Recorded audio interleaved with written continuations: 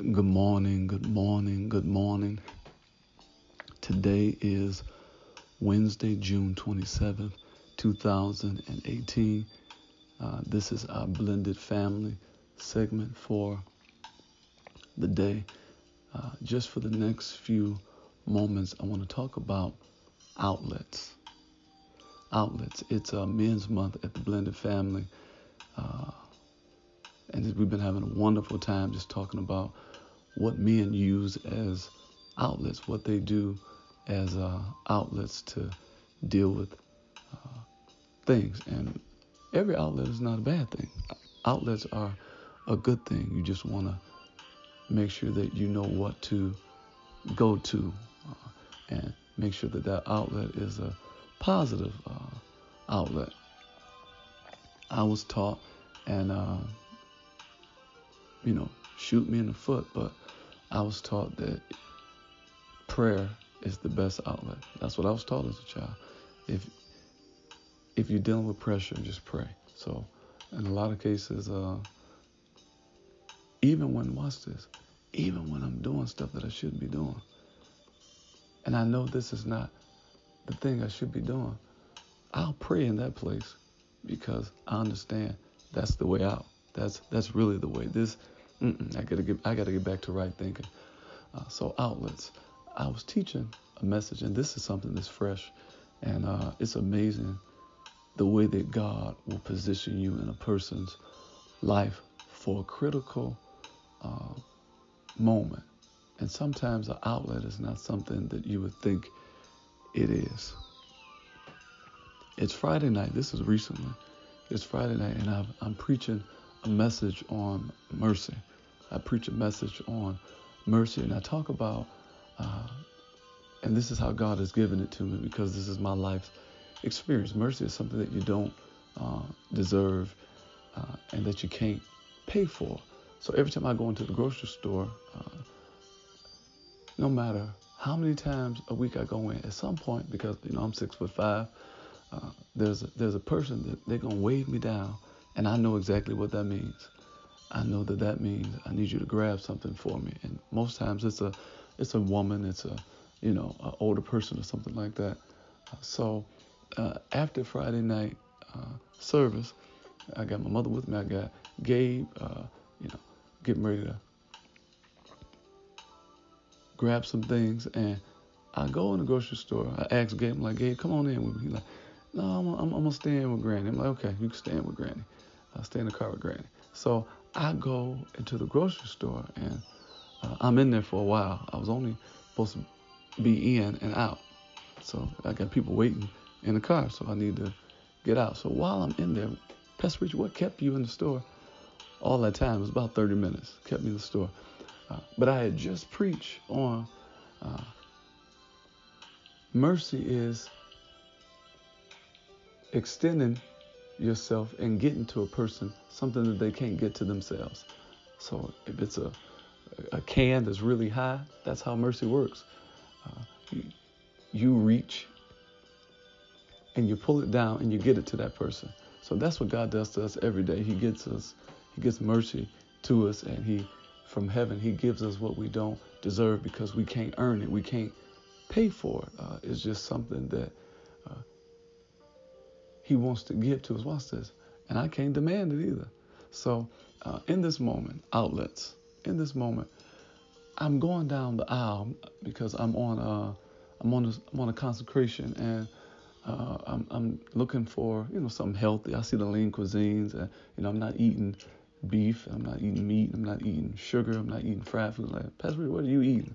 Not a lot. I'm doing like lentil soup and stuff like that right now. I'm just trying to stay focused. So with that in mind, outlets.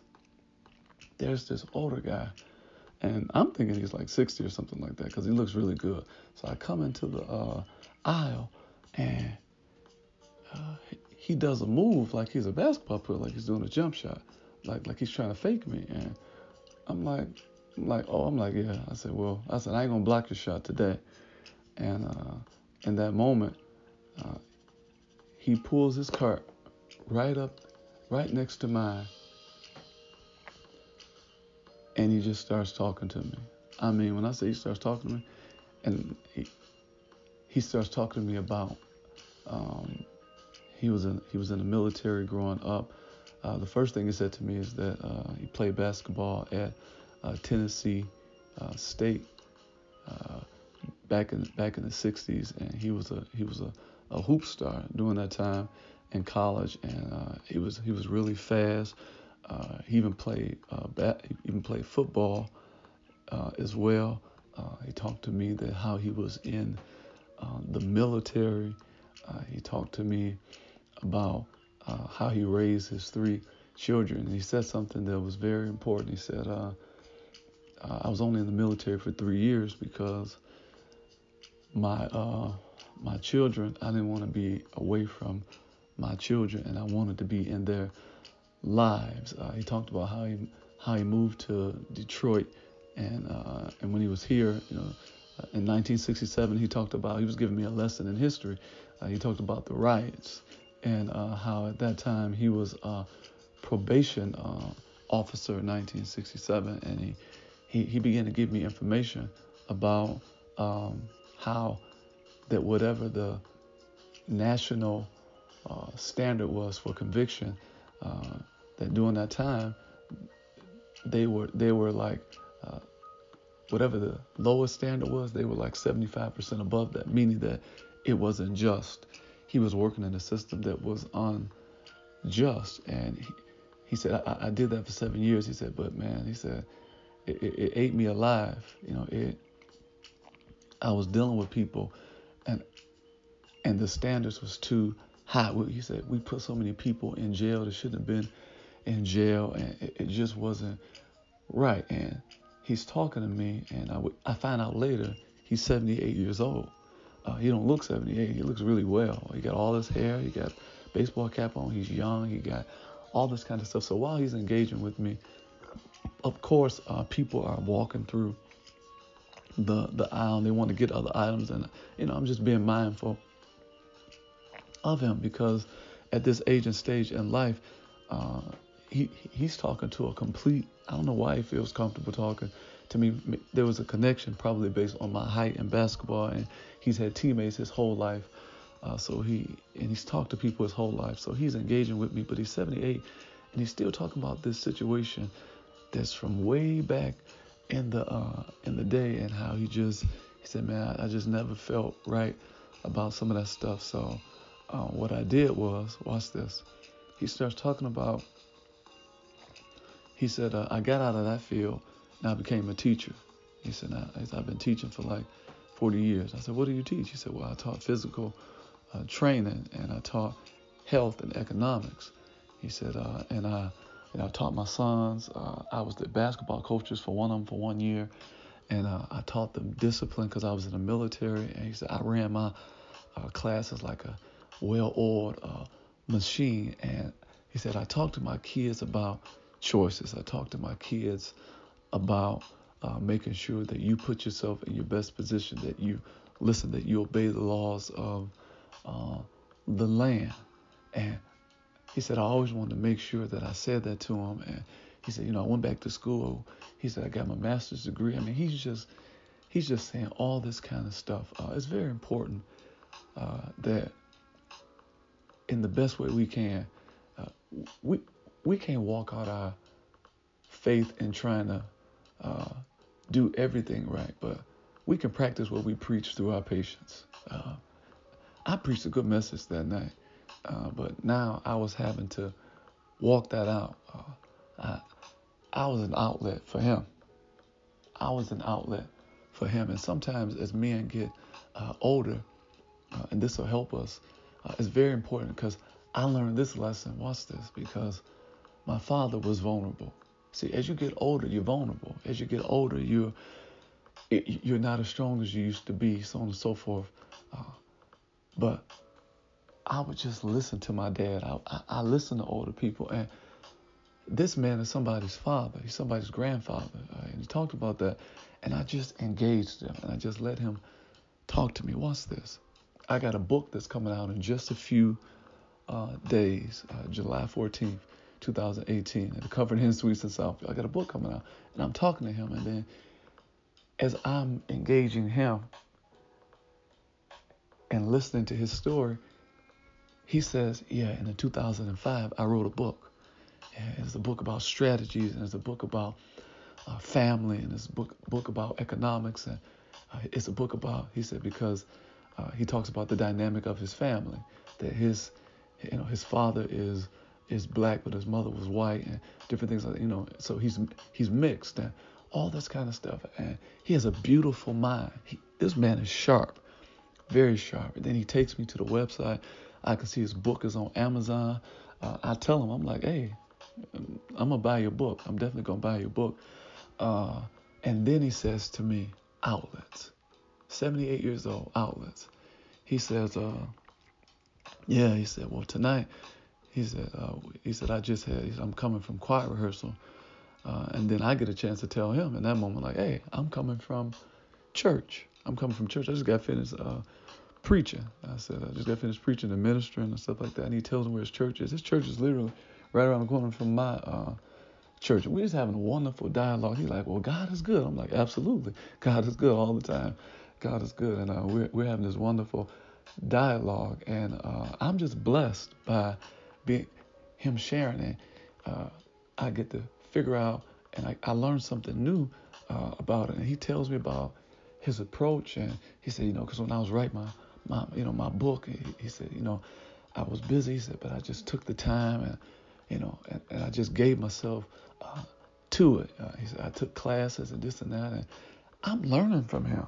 He said, I know a publisher, this and that. So he's all this kind of stuff. And then, I wait until he gets finished. And I'm like, I hand him, my business card. I'm like, I got a book that's coming out on July 14th. And he's like, wow. He's like, congratulations. And we've just made a connection. See, he was walking around in the grocery store and he was looking for something, but it wasn't food. Sometimes people are in environments and their outlet is just, I want to talk to you. I want to engage with a person. There are people across this nation that they remember a time where you could just talk to people. You could just engage with people. And sometimes for men, as they get older, that outlet is just, I want to know that somebody's there to listen. I want to know that somebody's there to hear what I got to say. Watch this. Not only was having good relationships, interacting, because he had a wonderful personality.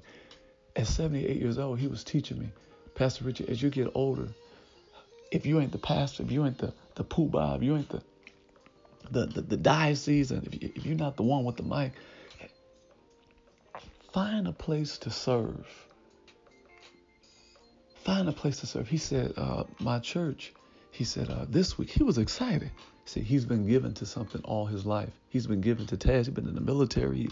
He been teaching. He done coached basketball. He's been given to tasks his whole life and given to service and being a part of something that was bigger than him. He says, my pastor is the reverend this and that. He said, I want you to meet him and all this guy. He said, I'm one of the head deacons, and we're just having a conversation. I want you to meet him, and he said, I got your card, and we'll connect.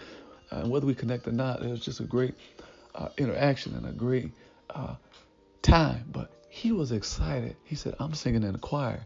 He said, we going out Sunday, and we get to sing at a visiting church. He has such energy about his service. One of the greatest outlets is your service in the house of the Lord. David said, he says, I had rather been a doorkeeper in the house of my God than to dwell in the tents of the wicked. Your service in the house of the Lord, being an usher, that's an outlet. Being a nurse, that's an outlet. Watch this. Being a tutor, being a person who helps people with their math, being a swim instructor, that is an outlet. Your outlet, your recreation can be about building an environment. Your recreation, your outlet can be something positive. This older man was teaching me, Pastor Richie, you're on the right path. I go to church a lot and all this kind of stuff, but when I am over, it's an outlet. When I'm overwhelmed, Psalm 61:2, I go to a rock that is higher than I. If you got a man in your life and you're trying to figure out, why is he going to this? Why is he going?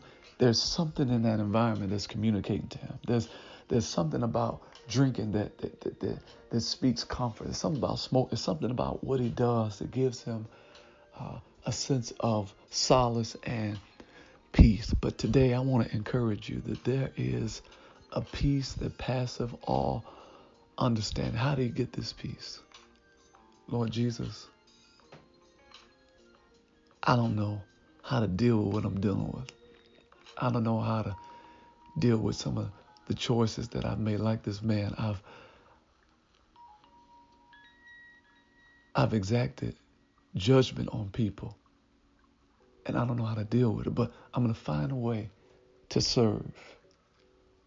I'm going to find a way to use my life purposeful. See, sometimes people drink, they smoke, sometimes it's casual, sometimes it's just social, but sometimes it's because of prior choices and decisions that were made. Outlets have a lot to do with disappointment. Outlets have a lot to do, but just because you're disappointed, like this older man in a particular area, he made a decision that the rest of his life he was going to build environments. He was going to be there for his family. He was going to be there in the military. He was going to be there for those children in school, his own children.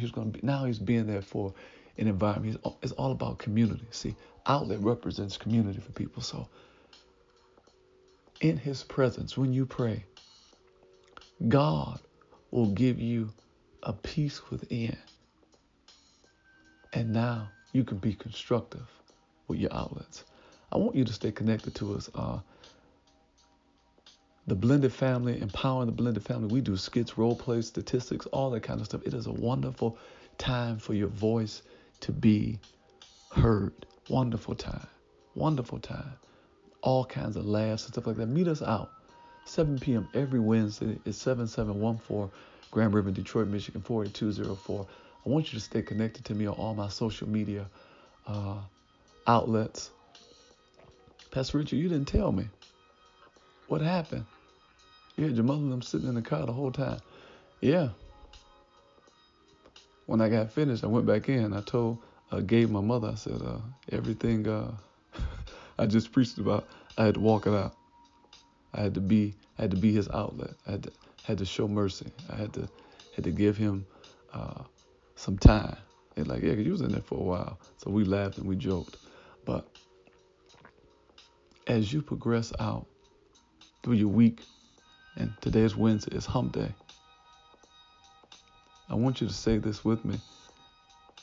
Life, you're not my enemy, but life, you are my friend. You can stay connected to me by going to my website at richiepatterson.com, or you can get my app. I'm really excited about that. It has everything in your hand in one place.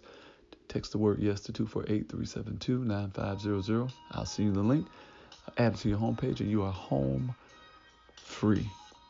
My new book is coming out in just a few days, just a few weeks. It's entitled, This is the Kindness. All this kind of stuff is in the book, How I Engaged with My Father, Forgiveness, all this kind of stuff, family, conflict resolution. It's a wonderful read. It's not just a book. It's a CD single release. It's called The Kindness Project. It's going to be available on all digital outlets, but it's going to be released first on my website at richiepatterson.com. No matter what you do today, I want you to keep it kind.